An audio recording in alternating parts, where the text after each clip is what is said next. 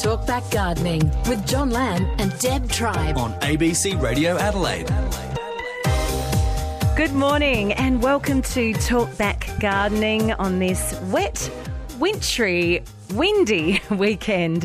I hope you're going okay in lockdown. As I said, it's the perfect day for staying indoors today, and John Lamb is indoors in his own home with his little dog Zoe outside the door. Good morning, John Lamb. Good morning, Deb. Yes, the wind is blowing, probably as the prelude to the storm. Let's hope it doesn't cause too much damage when it does come. And certainly it's wet, wet, wet, wet. Deb, one of the interesting things, because it's been so wet for so long, I think we've had about 15 wet days out of the past 24. Anybody that's got pavers will notice that the gaps in between the pavers are bright green. It's quite rife. It's a big problem and it's going to get worse. We're going to talk about how to get rid of it with Stefan Palm later on in the program, and he's talking about new products. They're a bit expensive, so I thought maybe people might like to send you a text with their little home recipe, and so long it's environmentally acceptable, we might be able to work that into the program. And then, of course, later on just very soon, we'll be talking ferns. That's right. So if you have a fern question, call in now, because we'll be meeting Wayne Richards, President of the SA Fern Society, very shortly. If you've got a question about ferns, Wayne can help you out on 1300 222 891. We will get back to General Talkback Gardening with John Lamb a little bit later in the program. If you would like to text through, and I'm getting quite a few recipes for controlling algae in your home pavers, please do on 0467 922 891 when we catch up with Stefan Palm a little bit later in the program. I also have an ABC Gardening Australia magazine to give away, so if you haven't won one from us in the last month, stay tuned for that, please, and look forward to giving that away to you as well. So a lot to get through in Talkback Gardening. So I think it might be time to introduce our first guest, John. Wayne Richard is a very keen fern grower. He also happens to be the president of the Fern Society of South Australia, and he's very generous with his time, and he gives lots of talks to different organisations about growing ferns. But it's the time of the year when ferns are starting to stir. They're one of the first plants to start growing early in spring, and even though it's late winter, before long people will be wanting to repot and to grow and divide and have a lot of fun with their ferns, and that's what it's all about, having fun with ferns. And I think they're an ideal plant for many people that have got container gardens. So let's say good morning to you, Wayne. Morning, John. Deb, how are you this morning?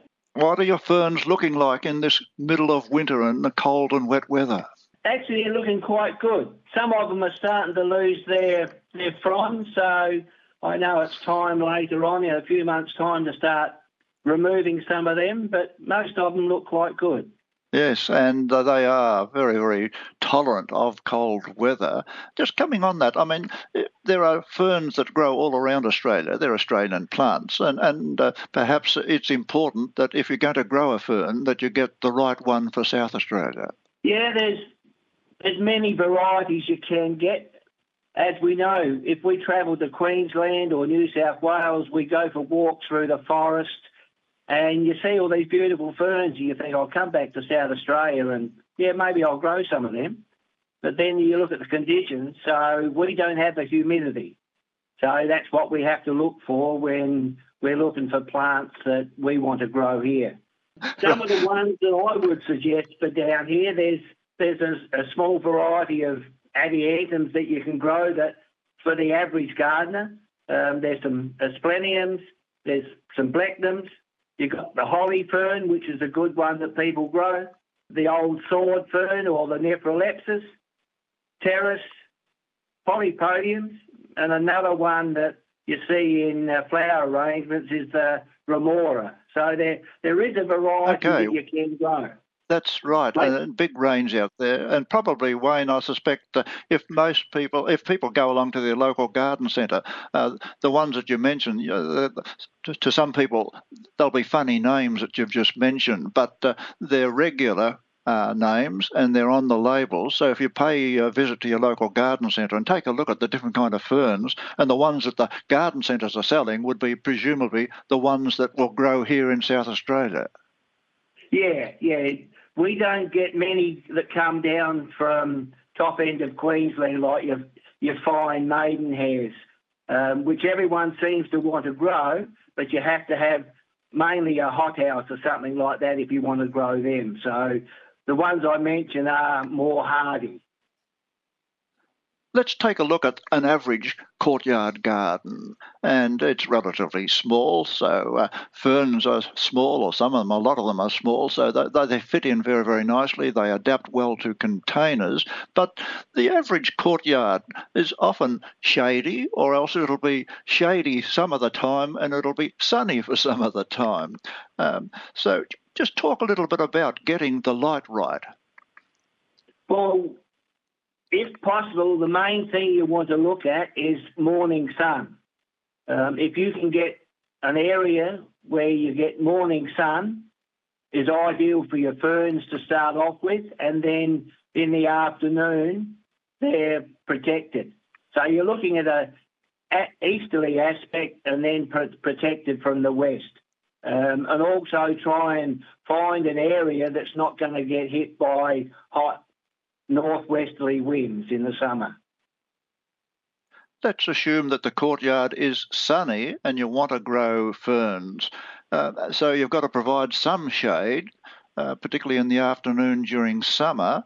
If you're putting up shade cloth, what kind of shade would you have? And if you're going to grow it close to a tree, a deciduous tree, whereabouts under the tree would you grow it? For a shade house, I recommend 70% beige shade cloth because I grow a few native dendrobium orchids. So with the beige, it allows enough sunlight through so that they will flower, and it also gives enough protection for your ferns inside. If you've got a big tree, yes, you can plant it or hang them underneath the tree or plant them in the ground under the tree. Just be wary if you're planting them in the ground under the tree that the tree roots will probably take a lot of the moisture. So you've just got to make sure that you probably mound the soil up a little bit around the tree and break it up with some organic matter or orchid bark and then plant your ferns in there. Well, that takes us to potting mixes and orchid mixes and all those kind of things. So let's assume the ferns are going to be planted in a container. Is the average potting mix that you get at the moment, is that okay? Or as an orchid, as a fern lover, do you actually blend other things in with that particular mix?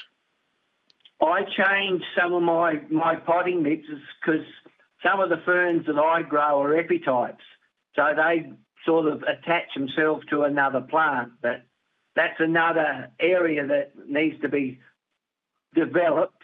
But the potting mixes I use a premium potting mix to which I add orchid bark, maybe some perlite, and a little bit of horticultural charcoal. And the reason you do that is that the fern roots are all very fine and very small. So you need it when you water it that the moisture runs through. It doesn't sit in there and it tends to drown the plant.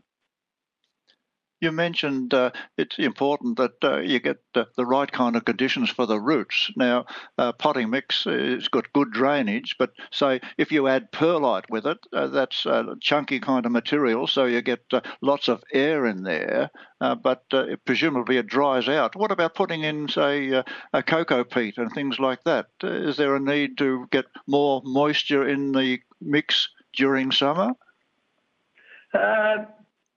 Sometimes you can do that. Sometimes they recommend that you can use a soil wetter, but be careful with that. I've used that and I've used too much and it becomes too soggy. So it's only a very small amount. But yeah, cocoa peat is all right to use. It holds the moisture. But the main thing is with your potting mix is that it's broken up. I've used bits of 5 mil gravel or something like that. I've cut up polystyrene boxes into 5 mil little squares just to put into the mix so it's opened up and lets the water drain. All right, so aeration is important, drainage is vital, and we might then shortly take a look at, say, fertilising and repotting. But let's take a look and see what the listeners are doing. Deb, have we got any questions? We have got some questions coming up, so we might take a couple now then. Jenny is at St Mary's. Welcome, Jenny. Good morning, gentlemen. How are you all both?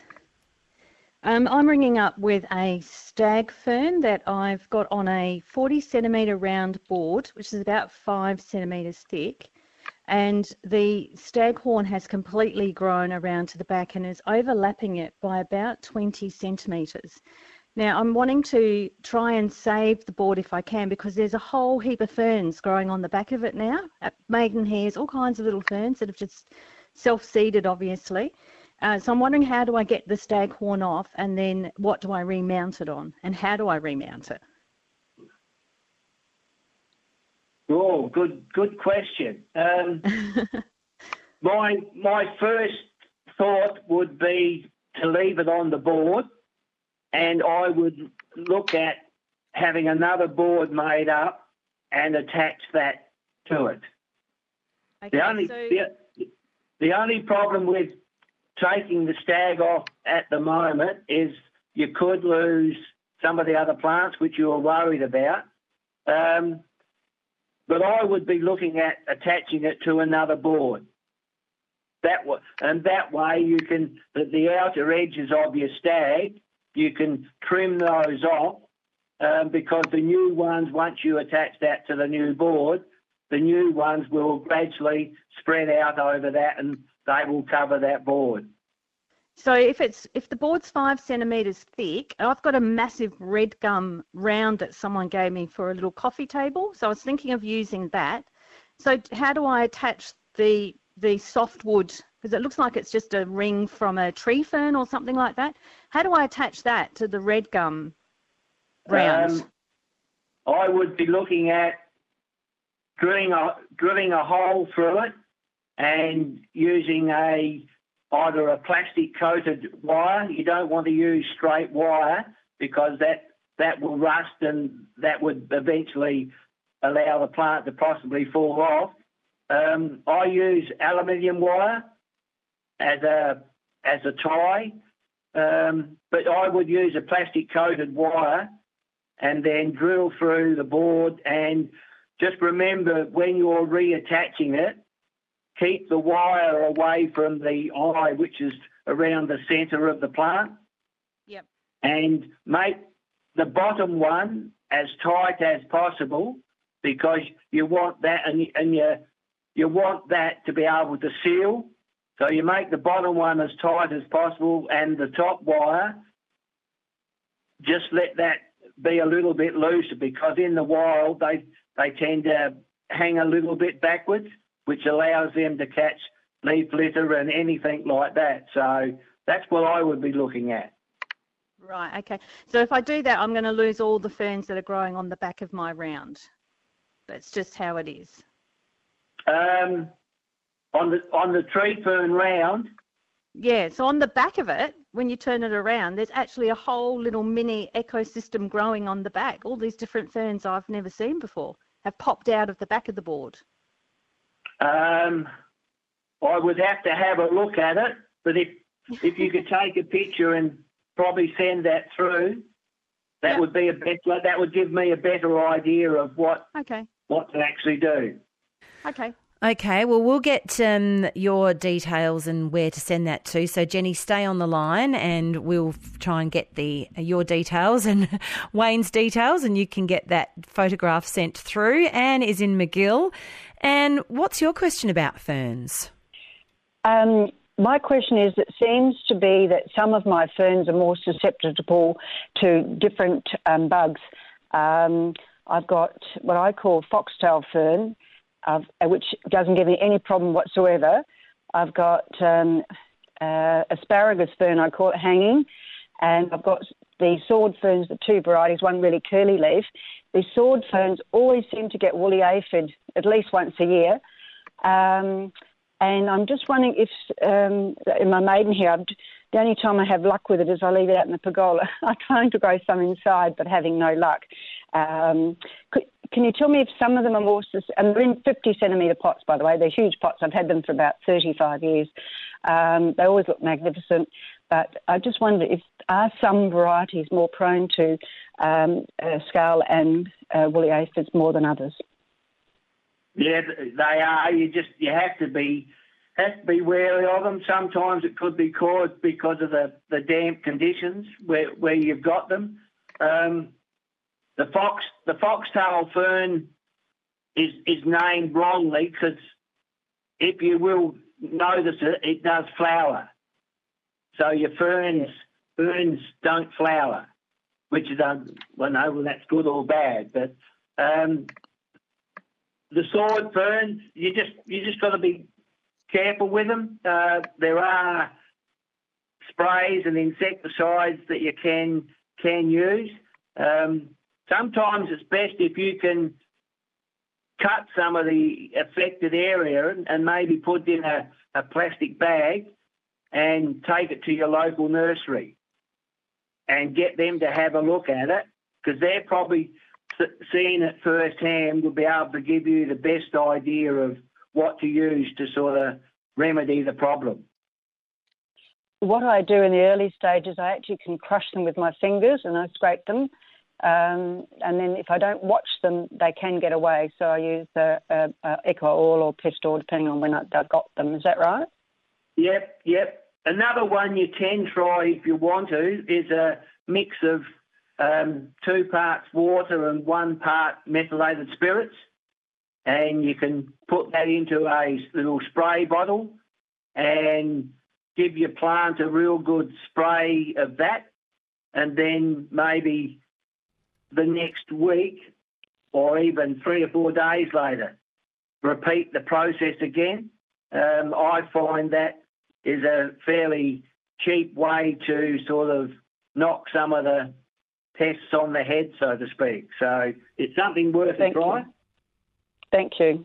Thanks very much for your call, Anne. Our special guest this morning is Wayne Richards, President of the South Australian Fern Society. If you've got any fern questions, you better jump in fast. We don't have Wayne for much longer. The telephone line is 1300 222 891. Still happy to receive your home recipes for controlling algae in pavers on the text 0467 922 891. Talkback Gardening with John Lamb and Deb Tribe on ABC Radio Adelaide.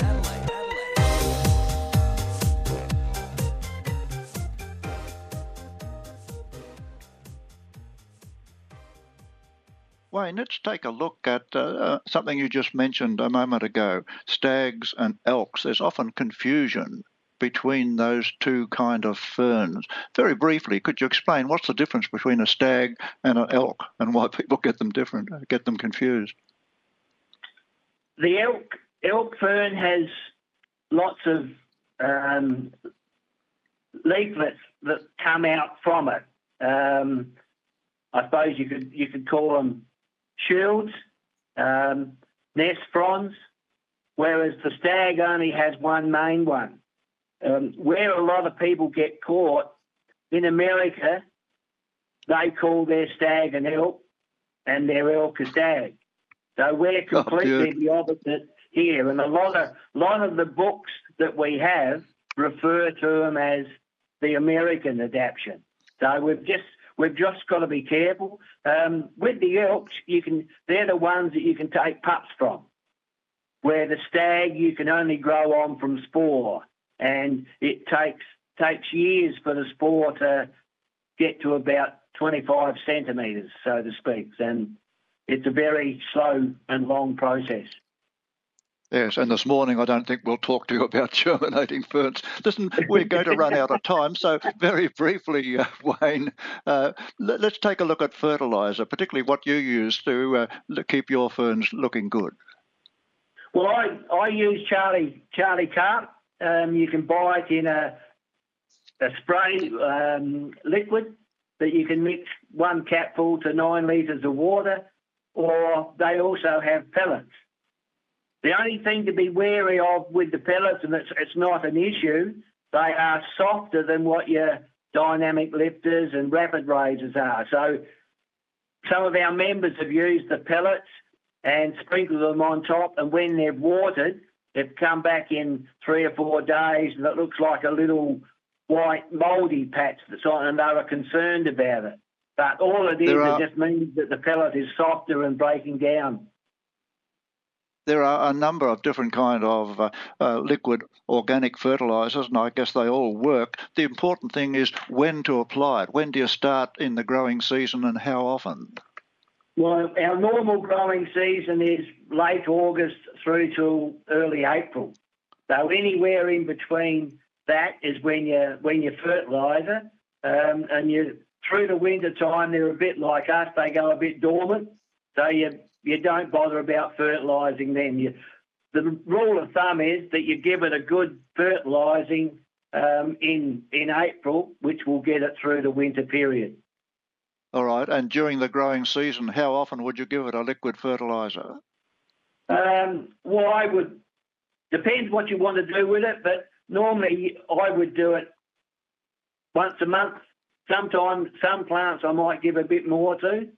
Quite often I will make up a batch and I'll put in the fertiliser in a big tub and I will dunk my plants and I'll let them soak. And then after about 10 or 15 minutes, you see the bubbles that are coming through, they stop. So then you know that the plant has fully quenched its thirst. So then you take it out, hang it up, let it drain, then you go ahead with the next one. That's ideal, yes. And I also, like you, Wayne, I have a 40-litre plastic bucket or container, and once a month I take my ferns down, or if they're in containers, they just get dunked in a liquid organic fertiliser, half strength, and I do it monthly. And then to that I add one of the soil stimulants, like one of the seaweed or stimulants like that, and they are absolutely brilliant. And I took your advice and fertilised them very late in autumn, and they've come through winter. They're just green and they're glistening, looking wonderful at the moment. So one final area, perhaps just very, very quickly, Wayne, watering. I've got a spray system set up in my shade house, and I'll put that on in the morning for about 4 minutes. And I might do that 2 or 3 times a week, depending on the weather. The important thing there is to water in the morning, not in the afternoon or late evening, because you don't want any of the water and that on the fronds. That does help with the pest, bringing the pest around. So water in the morning, and once again, September to October. If it's going to be weather where it's 40 degrees or more, then during the day I might go out and put them on for maybe a minute or so, just to create a little bit of humidity in the shade house. Well, perhaps we'll finish up with a few more questions. Yes, Wayne, if you don't mind. Shirley from Hawthorn has 2 big bird nest ferns. Hi, Shirley. Good morning. I shouldn't say good morning. It hasn't stopped raining all the morning. Now, I have 2 very, very large bird nests, and I would like to reduce the size of them. Knowing how to do it and when will help me. They also receive a lot of mulch from a golden elm above. Should that be removed from the centre? Thank you. How old do you think they are? Oh, 20 years, Wayne, probably, or more. More. So the fronds would probably be maybe half a metre in length or more? Yes, a good metre in length, the fronds. If you wanted to reduce it, you could cut the fronds, cut them back off. New ones will grow, I wouldn't do it now. I'd wait till early September to start doing that. As far as the elms that falling in the middle of it, I don't think that's an issue because eventually that breaks down and acts as a mulch. I have heard of people that have reduced the size of their bird's nest by splitting them into 4. Some people have had success regrowing them, others have lost them. So I personally would only do 1, cut the fronds off 1, because if you look at the inside of it now, it's probably showing signs of new growth coming. So I would probably, in a month or so, trim them back. Also, you've got to remember, because you're going to trim them back, we could get some hot weather early. So you need to make sure that you probably protect the plant from that hot weather if it comes up. Does that help? Wayne, that will help me. I'm glad I don't have to do this until September. It's too cold and wet to do it now. Thanks. And Wayne, the golden earl gives it enormous amount of shade. It is huge, so it will be protected in summer. So thank you for that. Then. No worries, Shirley. Thank you very much for the call, Shirley. Lovely. Christine saying, a wonderful morning for me. I love the rain, and I have to say lots of places around South Australia enjoying a drink right now. Sandra is in Morphett Vale. Now, you've got brown tips on your fern leaves. Yes, I have all my ferns in pots, and I bring them inside in the summertime because they cook. But I've got a silver lace fern, a terrace, and some formis. And it says not to keep it too wet, but I think when it gets brown tips, maybe I'm watering it too much. Yes. I think that's a common problem. We seem to think that because the ferns are from Queensland or whatever, they like lots of water, but we're probably better off keeping a bit on the dry side. A good rule of thumb is if you can stick your finger on your potting mix and it feels damp, don't water it. Let it go for another few days, let it dry out a bit. As far as the pests are concerned, once again, depending on what they are, as I said, if you cut one off, put in a bag, take it to the nursery, you can use white oil or pyrethrum, anything like that might, and you could also try using that methylated spirits and water one, just to see if it has any effect on the plant. But yeah, unfortunately, and the other thing to remember, if you've got one or two plants that are covered with them, try to separate them. Take them away from the others, so that there's less likely that the insects will go to the others. Oh, thank you so much for all your help. Have a wonderful day.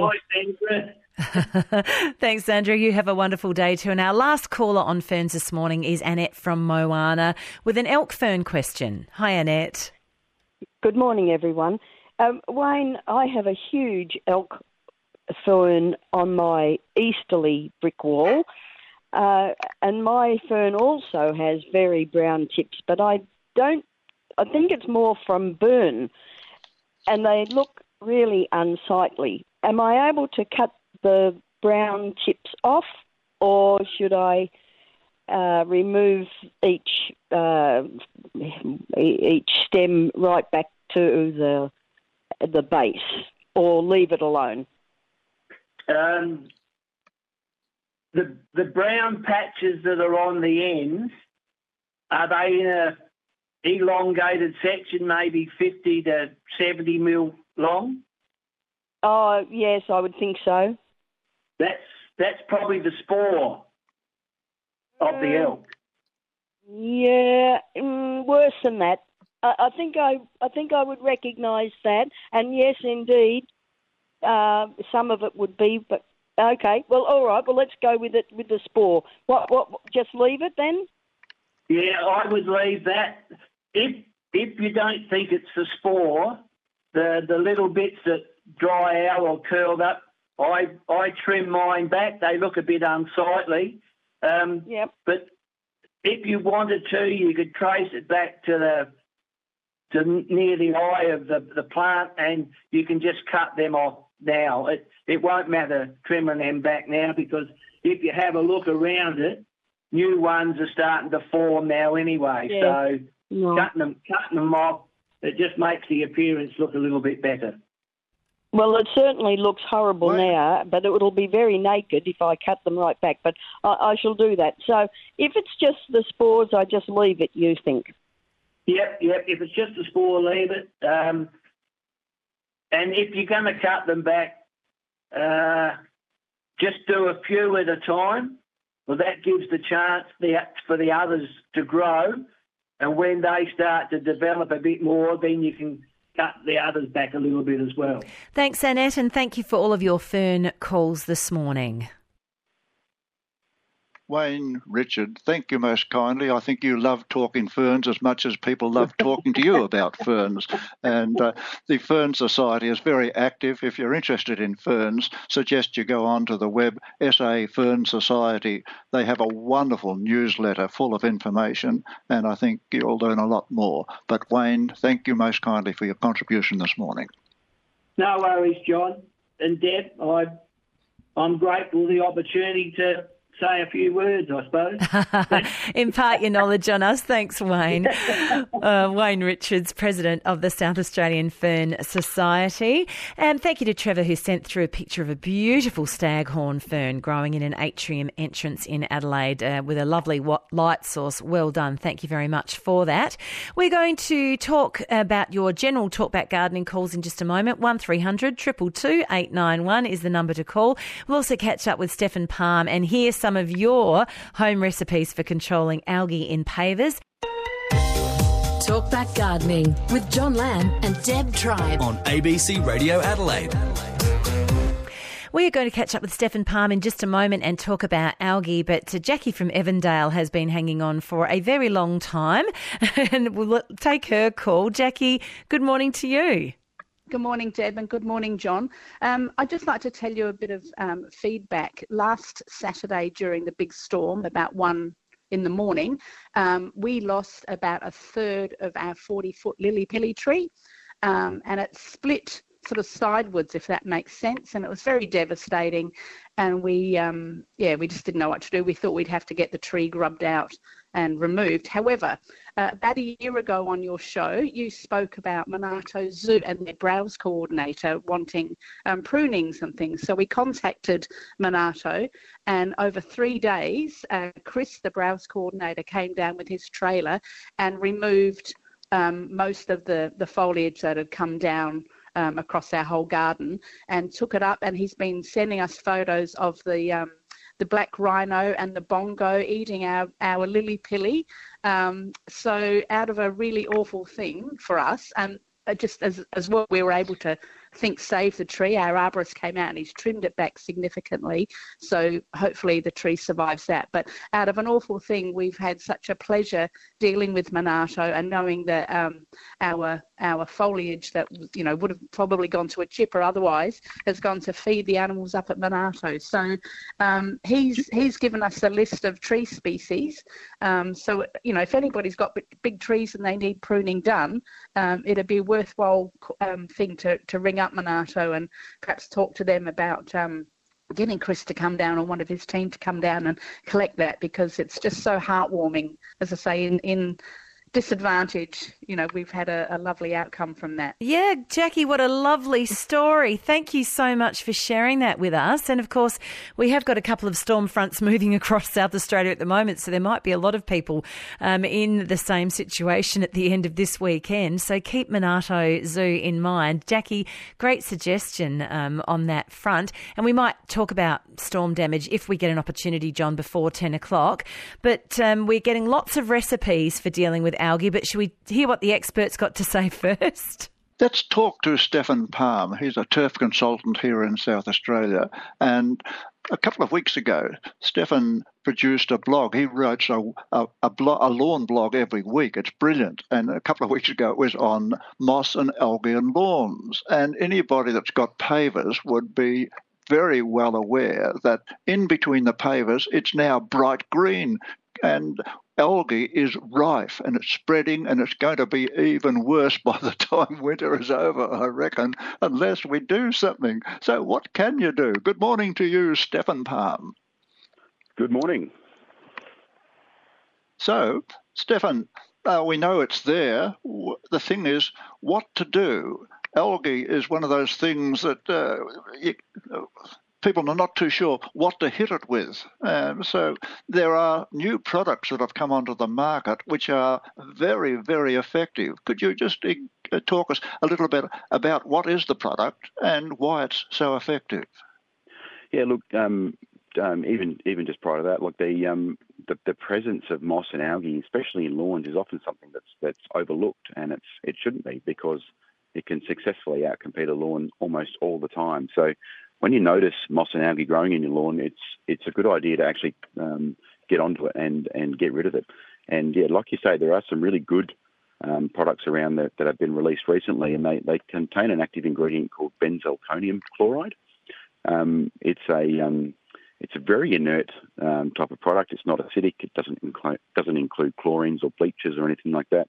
It's simply sprayed onto the moss and algae, and you can use it to spray not only hard surfaces like pavers or furniture even, or roofs, or anywhere where you get moss and algae growing, but you can also spray it on lawns. It doesn't affect the lawn. At worst, it can slightly discolour it, but it gets in and controls the moss and algae very effectively. So yeah, very, very good products. And the reason I'm talking to you about it is because a lot of the previous products, they've contained bleaches, or they've been toxic to animals or to the environment. How does this one rate from an environmental point of view? Well, it's very good along those sorts of lines, and that's why it's so revolutionary. It's not a fast-acting product, so lots of those sort of bleaches and chlorines and acidic type products will work quickly, whereas these don't. They can take anywhere up to 6 months to work, but typically only a few weeks. But you'll notice a slow working. But as far as their toxicity goes, it's very, very low. It's very good. Righto. Now the product, people won't come up with the active ingredient. Is there more than one label out there, or? Yeah, there are. I think in this case you need to mention the names of the products. Yeah, sure. Like the most popular one is called Wet and Forget. It's a product. It's a blue-coloured product. It's a liquid. You can buy it all around town. You can Google that. In fact, if you do Google that, you'll get a range of that one and a few others that are around that do a similar job. And so that's the way to find it. But you simply mix it up as per the instructions and spray it on to a saturation point and walk away from it. And the one downside is its cost. It's fairly costly. It's expensive, yeah. So you know, for the smallest bottle of Wet and Forget, it's around the $50 mark. It'll cover between 50 and 100 square metres of area. So it does cover a reasonable area. However, yeah, it doesn't come cheaply, but for that you get a specialty product that does exactly what it says. It absolutely works. It carries with it. And it works on. Yeah, it works on lawns and works on moss on lawns as well as the algae on pavers. Yeah, you wouldn't think it, would you? You can use the same product and just drift on from one to the next. There is a slightly different mixing rate when you start to apply it to living plants as opposed to hard surfaces. But yeah, there is no follow the directions. You have risk of killing plants by using it. I wouldn't mind talking to you about waterlogged soils, but we might have to do that in another program because I suspect that we've asked home gardeners to come in with their recipes, so you might like to listen. Yes, Stefan. Yeah, I'd love to. run a few past you if you wouldn't mind, Yeah, because sure. a lot of them are organic. Lola at Somerton Park says this year particularly severe algae on pavers, and usually ends up just waiting until spring and then getting the pressure cleaning out and going like Ghostbusters style until they're new again. Bridget says, I use boiling water for the algae. It works a treat. I take a full jug out every day and do a section of pavers. And Jenny from York Peninsula does a combination of both. She uses boiling water to pour them on and then sweeps or uses a pressure hose to get rid of them. Sue from Blackwood also does it with boiling water, both with weeds and moss.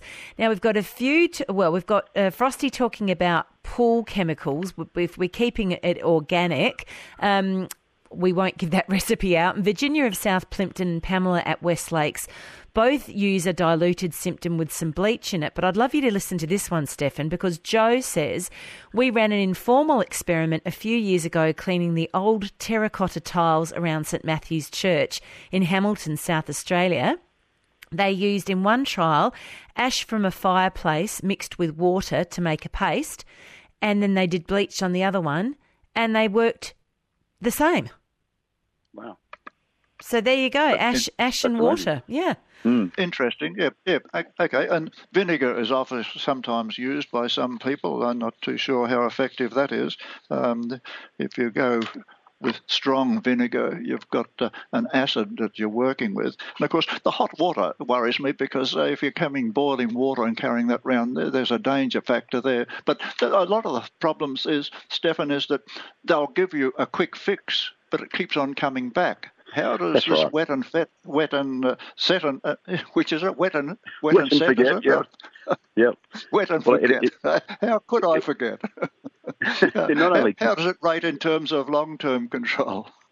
Well, that's one of the high benefits of this particular approach is that it breaks down the spores as well. So the algae and moss's ability to regerminate and regrow in that area is gone. It can't reproduce. So while it can recolonise from spores into the future that come back into the area, but what's there is gone. And so you don't have to go out and keep on going at it as you go. And with some of those other approaches too, while they're good for hard surfaces, they're not as good for, well, you obviously can't do them for plants, for lawns. You'd kill the lawn in the process. So, there is definitely horses for courses when you're dealing with moss and algae, depending on the situation that you're attacking. Yes. Stefan Palm, wonderful turf consultant here in South Australia, writes a lawn blog each week, and if you go onto Munn's Lawns, you'll find the blog there, and you can also get it on the Good Gardening newsletter. It's available there on a weekly basis. Stefan, look forward to talking to you in the future. No, it's a pleasure. Always a pleasure. Thanks, Stefan. Stefan Palm. We'll take a quick question before I give away one of our ABC Gardening Australia magazines from John in Strathalbyn. Now, you've got a peach and nectarine tree that's got some splits near the base, John. Yes, thank you very much, and good morning to you both. Thanks for taking my call.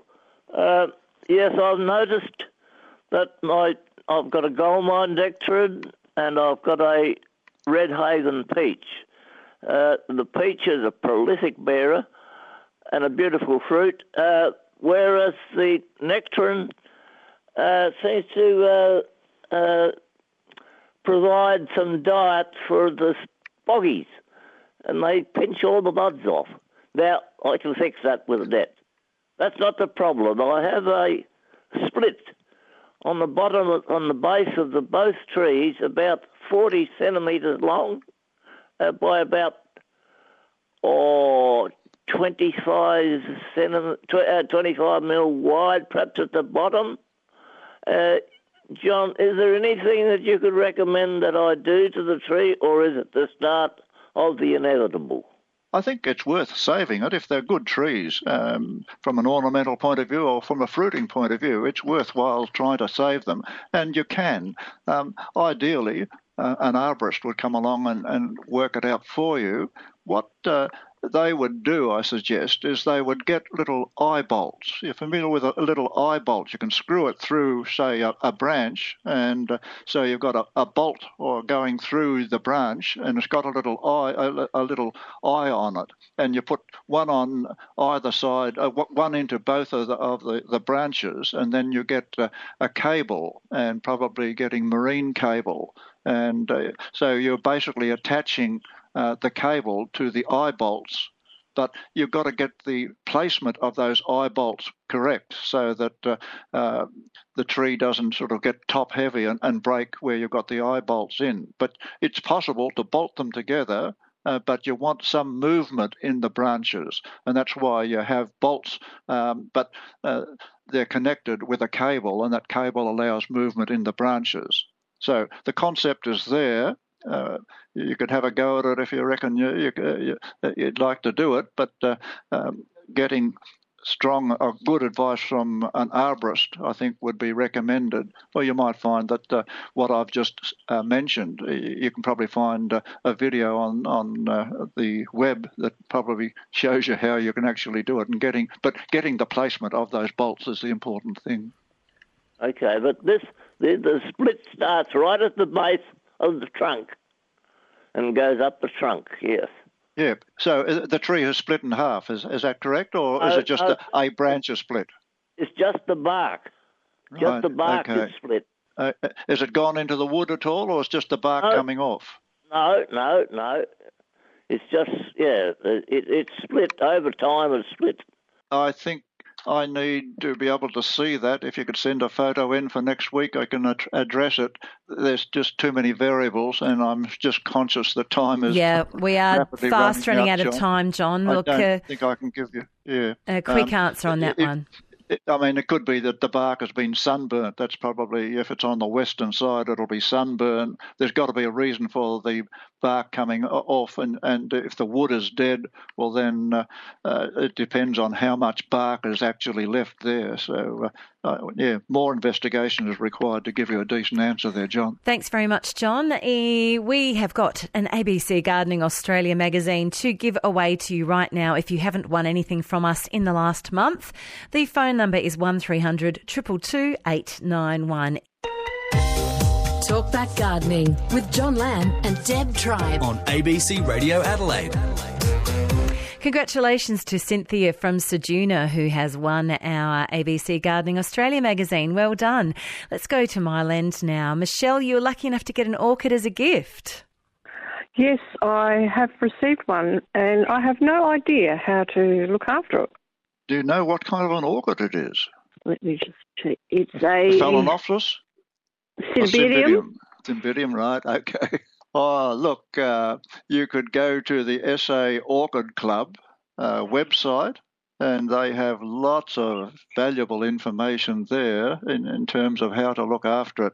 The important thing is it needs good light, good strong light, and so putting it in a protected position where it's shaded from the afternoon sun would be a starting point. It needs to be watered regularly during the growing period. It needs to be fertilised with a slow-release fertiliser early in spring, and then monthly with a liquid organic fertiliser.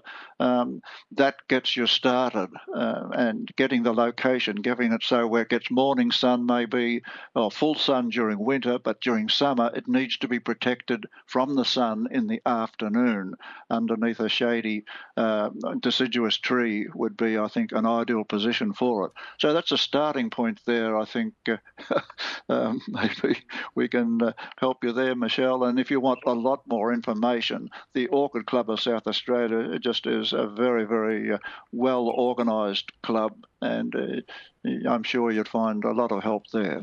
Well, good luck, Michelle. You might end up becoming quite an expert on orchids if you get that information from the club. But Susie from Yankalilla will be our last caller this morning. You've got a weeping cherry tree question, Susie. Good morning. Thanks for taking my call. Yes, I bought it's now 5-year-old weeping cherry tree. I bought it 6 months ago. It was in a pot. I had it put in the ground, and I've just recently moved house, so I took it with me. I just need to know what's the best way to care for it now that it's in a pot. I'm planning on putting it into a half wine barrel. Righto. Have you moved it, or are you about to move it into I've moved it. wine barrel? Yeah. You have, okay. Well, I'd suggest that if it's been moved, that's good, because I'm going to suggest it's important that you move it before the end of winter. So the important thing then is what to do with it to get it going. Was it putting on very strong growth before you moved it? Yeah, it was actually, yes. Yeah. Well, I'd suggest that you look at the main frame. The important thing is to, in the first 12 months, restore the framework of your tree. So you've got a main trunk and you've got weeping branches coming off from that. So long as the main trunk is intact, you're looking at the branches that are coming out and weeping. And if they are nicely formed, then reduce them. Right. Well, the important thing with that, the weeping cherry for Susie, is that she just reduces the canopy, and if she does that, you'll find that in springtime it'll come into new growth. At that stage, give it, if it's in a container, a slow release fertiliser is your best bet, one that's selected for fruit and vegetables, and then during the growing season, maybe a monthly half-strength liquid organic fertiliser would also be well worthwhile. And I think if she does all those kind of things, it should recover and look pretty good in 12 months' time. Great. Thank you, Susie. Thank you to everybody who has called through this morning. John, we've got some wild weather. We've only got a few seconds before the 10 o'clock news, but I guess people need to try and do what they can to minimise damage right now if it's not already pouring with rain. Yes, I think be aware that soils are becoming waterlogged. If you can move the water so that it doesn't run over to your garden is one thing. If you do have waterlogged soil, then probably adding gypsum. And I think there are so many other things. Probably next week, I think we might devote the program to recovery after the storm if it's very, very serious. Okay. Anyway, I'll say until next week, Deb, good gardening.